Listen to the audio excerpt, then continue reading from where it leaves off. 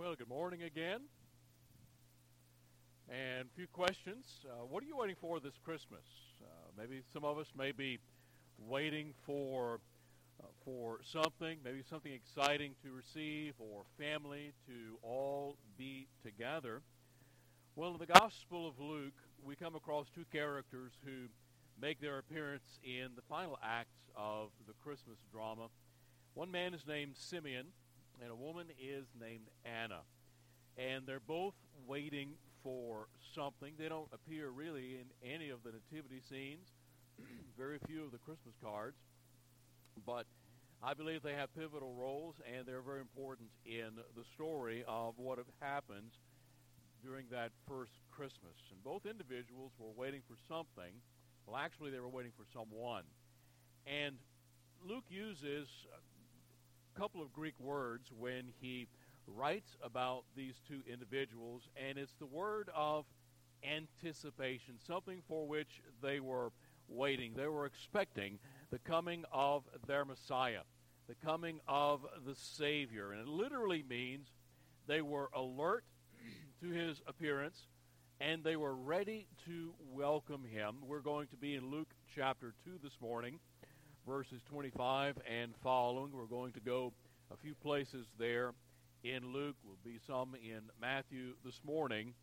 And in reference to Simeon in Luke 2:25, where we read he was waiting, and also in Luke 2:38 describing the woman named Anna that she was looking forward to. So the first character we're going to look at this morning is Simeon, and what he was waiting for was comfort. Simeon was looking forward to and waiting for comfort. We're introduced to him in Luke chapter 2 and verse number 25. If we look together at that this morning, and behold, there was a man in Jerusalem whose name was Simeon, and this man was just and devout, waiting for the consolation of Israel, and the Holy Spirit was upon him. Things were not really going well for Jerusalem during this period of time. It had been many years since Israel had heard from God. They were under Roman rule, Roman oppression. They had lost their political independence, and they were living under the despotic rule of King Herod, and many were waiting for their Messiah, but wondering if the Messiah would ever come, because they had not heard from God for so long. They had lost their hope. And verse 26 shows us that Simeon had good reason for hope. He had good reason for anticipation, as we read that together. Luke 2:26, and it had been revealed to him by the Holy Spirit that he would not see death before he had seen the Lord's Christ, or that Greek word, the Lord's anointed one. So Simeon was looking forward with anticipation and hope, because the Holy Spirit had revealed to him, you're not going to die before you get to see the Savior. The Messiah will come in your lifetime. And Simeon's hope was focused on the comfort that the Messiah would bring. There are other places in Scripture that refers to the Messiah as the consolation, or the one who would bring comfort. Popular title for the Messiah was that of Comforter. And just like some of the Christmas songs that we sang just a little bit earlier, they were looking for the Messiah to come. They were looking for the hope of Israel. They were looking for his comfort that would be brought to them. And it strikes me that comfort is one of the basic universal needs of mankind. Because we hurt, we have things that we go through that bring turmoil into our lives, bring pain, and so we're looking for comfort. For many, there's desperation during the holidays, and Jesus Christ is able to bring that hope. As a matter of fact, the holidays are a major crisis times for many who suffer from depression. Some who even think about ending the pain of their lives, the loneliness and things that they are going through. So the holidays or a difficult time for many people. So the Holy Spirit prompts Simeon to go to the temple courts at just the right time, on just the right day, when Mary and Joseph would be bringing the child Jesus to the temple. And so here we have this story, Jesus probably being about 6 weeks old. About this time, he knew that God's promises would be kept. And so Simeon ends up there in the temple, and here we have Emmanuel, God with us, in the form of this baby, Jesus Christ, and he was going to make everything right.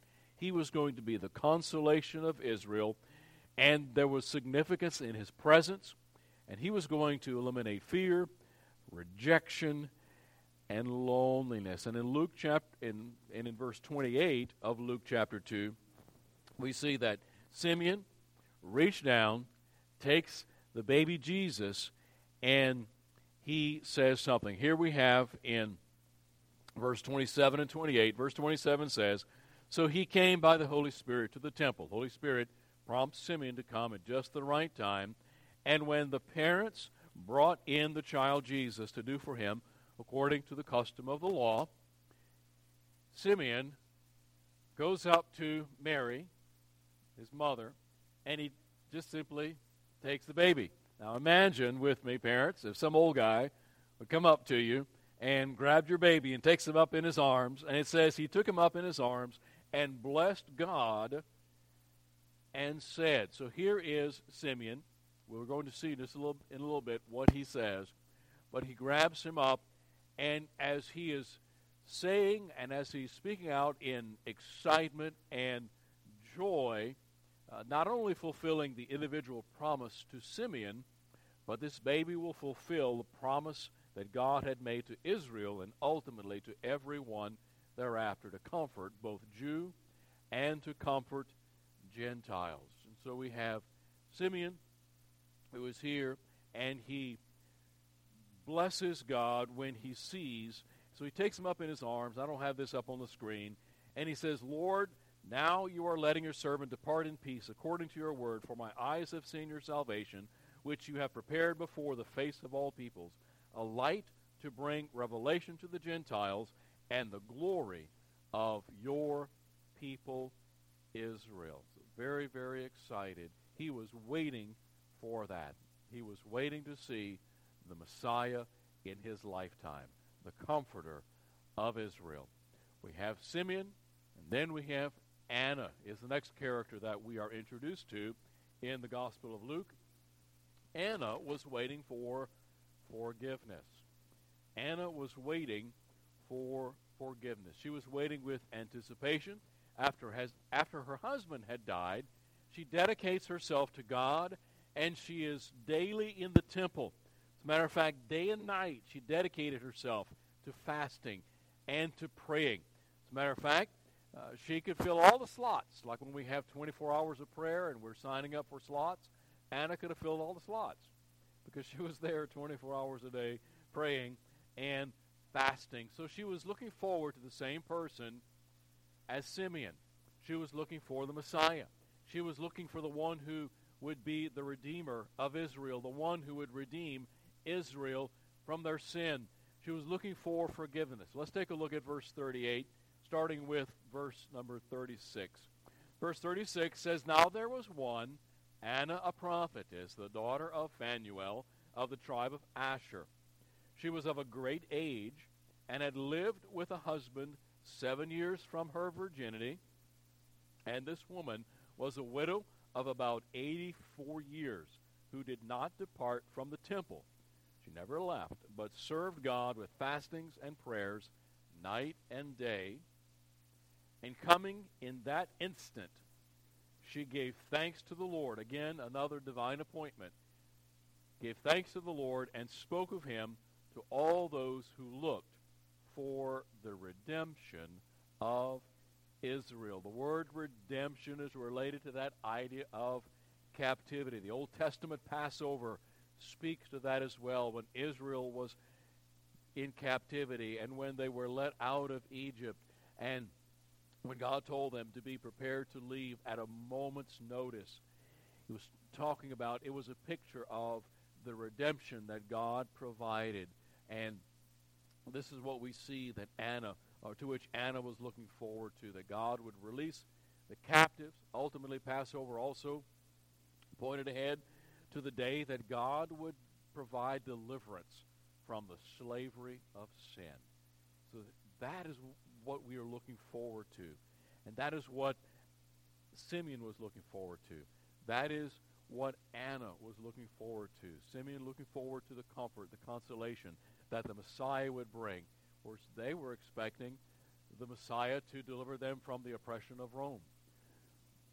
But Jesus Christ came and delivered mankind, provided the comfort. Anna's looking forward to the redemption, and Jesus Christ saving us from our sin, redeeming us from Satan, and providing all that we need. And one of the things we realize during this Christmas season, as we're preparing next week to celebrate the birth of our Lord and Savior, Jesus Christ, we understand this morning that Jesus is the only one that can provide everything we need. Whether it's consolation or comfort, whether it's forgiveness, redemption, Jesus Christ provides all of that. Jesus Christ provides what you and provides what I need. When Jesus came, he provided the very thing for which Simeon was waiting. When Jesus came onto the scene, he provided the very thing for which Anna was waiting, comfort and forgiveness. Now, let me ask you a question. For what are you waiting this Christmas? Whatever it is, Jesus can give it to you. Whether it's forgiveness, comfort, family, just simply rest, time together, Jesus Christ can provide it. Now, maybe you identify with Simeon this morning. Maybe you're hurting. Maybe there's something going on in your life and you're needing comfort. Jesus Christ can provide that. Maybe you identify with Anna. Maybe there are things that you're going through, plagued with guilt this Christmas because of maybe something from your past. Whatever it is, Jesus Christ can provide that forgiveness, can provide that redemption. Jesus Christ can provide that to you. And I can think of no better time than the Christmas season for God to provide our consolation, God to provide forgiveness. Now, many of you here, most of you here, probably know Jesus as your Savior already. But remember, the gospel is more than just the salvation of our souls. We've been talking about the last few weeks that salvation is an event. It took place the moment we trusted Christ as our Savior. But salvation is also a process. We are in the process of being sanctified day by day, more and more being brought into the image of Jesus Christ. And also, salvation is a goal, because the ultimate goal of our salvation is our glorification, where we will be spending time forever. We will come face to face with our Heavenly Father. We will see our Savior face to face one day when we're glorified. So, what's next? We see Simeon waiting for comfort. We see Anna waiting for deliverance or redemption, forgiveness. So we're going to have some action steps this morning, a couple of action steps as we wind down today's message. What do we do? What can we learn from Anna? What can we learn from Simeon this morning? Well, first, I believe we can become a marveler. I don't know that that's a word, but we can become a marveler. Number one, become a marveler. When Joseph, when Mary tried to process everything that they had heard, everything that they had experienced, verse 33 says they marveled at what the angel said. How can that be? This is so wonderful, they couldn't believe it. And do we become so anesthetized to all of the holiday busyness that we cease to marvel at the miracle that took place on that morning or that evening a couple of thousand years ago when Jesus became a human being, disrobed from the the majesty that was his and took upon himself the form of flesh and became a human being. Now, according to the dictionary, marvel or to marvel means to be filled with wonder, astonishment, and surprise. Just like the surprise and wonder that children have on Christmas morning when they're wondering to see what they have and when they get those awesome gifts, we can have that same, or I believe we ought to have and could have that same marvel and wonder and astonishment in what we're waiting for in the birth of our Savior Jesus Christ. Being filled with wonder, being a marveler this Christmas. But sometimes we get caught up in all the busyness of the holiday season, and we cease to see it as the name implies, a holy day. You know, when people say, happy holidays, they think, you know what they think they're doing? They think they're taking Jesus out of the season. But really what they're saying is, happy holy day. What makes the day holy? What makes the season holy? Jesus Christ. And so he is the reason why we celebrate the birth. This is why we celebrate Christmas, the birth of Jesus Christ. And have we heard about Christmas so much that it ceases to astonish us? I think we can become more childlike and be filled with that wonder, filled with that awe. And maybe one of the ways that we can do that, maybe this holiday season, this Christmas season, pick one of the characters that surround the manger. Maybe even pick one of our two characters we talked about this morning and put yourself in their sandals. And think back 2,000 years ago. What if you were one of the shepherds out in the field watching your flocks by night, and the star, the angel, appears, and unlike and very uncharacteristic of the shepherds, they hurried and says, "Let's get out of here. Let's go to Bethlehem." Or maybe the wise men. Put yourself in their sandals. What it would have been like to have the directive from Herod to go find this baby, knowing what Herod was going to do, but instead listening to God and going and bringing gifts of gold and frankincense and myrrh. And by the way, each symbolized something that was very kingly, or something that was going to symbolize the death of Jesus Christ, or symbolize the majesty of Jesus Christ. Or maybe put yourself in Mary's place, the awe and the wonder of not having ever been with a man and saying, you know what, you're going to be with child, and this child is going to be the Savior of the world.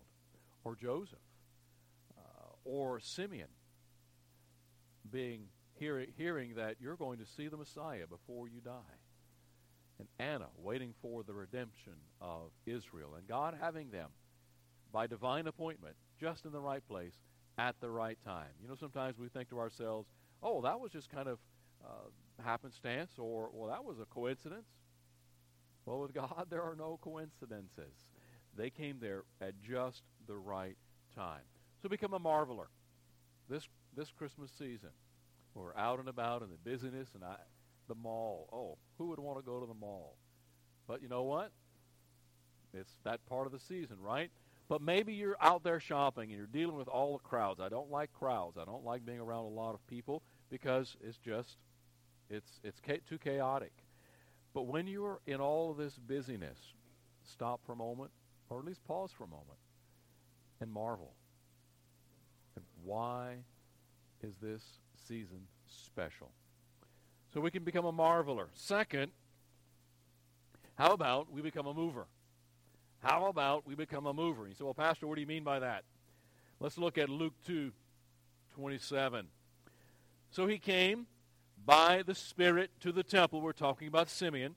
So he came by the Spirit to the temple. And when the parents brought in the child, Jesus, to do for him according to the custom of the law, we also see in verse 38. So what did Simeon do? The Bible says, Spirit moved him, he came. Verse 38, now we have Anna. And coming in that instant, she gave thanks to the Lord and spoke spoke of him to all who looked for redemption in Israel. Simeon heard, he went. Anna saw, she said, she moved, she spoke. Both Simeon and Anna were movers. When the Holy Spirit prompted them to do something, they did it. They moved. They didn't stand still. And I wonder what would have happened had they not responded, had they not reacted, had they not moved. But as we read, as you go through Matthew, as you go through the account in Luke, what we see is every single one of the Christmas characters moved. They did something when they were prompted by God, prompted by the Holy Spirit. Not only Simeon, not only Anna, the shepherds did, the wise men did, Mary did, Joseph did. All of them said, okay, and they did it. We see verse 38. The angel comes to Mary and says, you're going to be with child. This child will be special. Then Mary said, behold, the maidservant of the Lord. How did she respond? Let it be. Let it be according to me, according to your word. And the angel departed from her. What about Joseph? Then Joseph, being aroused from sleep, what did he do? He did. He did as the angel of the Lord commanded him and took to him his wife. So we have Simeon moved, Anna moved, Mary moved. She did exactly what the angel said. She said, may it be to me. Joseph did what the angel said. And as we learned last Sunday, the shepherds were movers. The wise men were movers. They moved the moment the Holy Spirit spoke to them. So let's go to Bethlehem and see this thing that has happened. Luke chapter 2, verse 15. When God prompts us to do something, what are we going to do? We have a decision. We have a choice that we make. Every time we're prompted by God's Holy Spirit to do something, to move, to give, to serve, to help, whatever it is, we have a choice. When we sense that prompting of the Holy Spirit, are we going to be a mover like Anna and like Simeon? It might mean salvation for some. It might mean full surrender for others. Maybe there's still a portion of you that God doesn't have yet, that you have not yet fully surrendered. Maybe it's your tithes. Maybe it's service. Maybe it's your children. Maybe it's whatever it is. Maybe it's your job. Have you fully surrendered to Him? Do you sense Him moving in your life? Are we willing to move? Are we a mover? Don't procrastinate when God moves you. Just like the Nike slogan, just do it. Let's not miss out on the miracles of this Christmas season. It might just be simply a simple act of service that God can use to perform a miracle this Christmas. So for what are you waiting? Jesus provides it all. Let's pray. Lord, use this time today, we pray. We thank you that you have shown us through the example of Simeon and Anna, who are waiting for something special, waiting for someone special, the Messiah, the Christ, their Savior. Father, this morning I pray that we would be marvelers this Christmas, marvelers throughout the year, but not only that we could be movers. Thank you for what you're going to do in our lives. Thank you, Father, for what you're going to do in our midst. Bless us, we pray, in Jesus' name. Amen.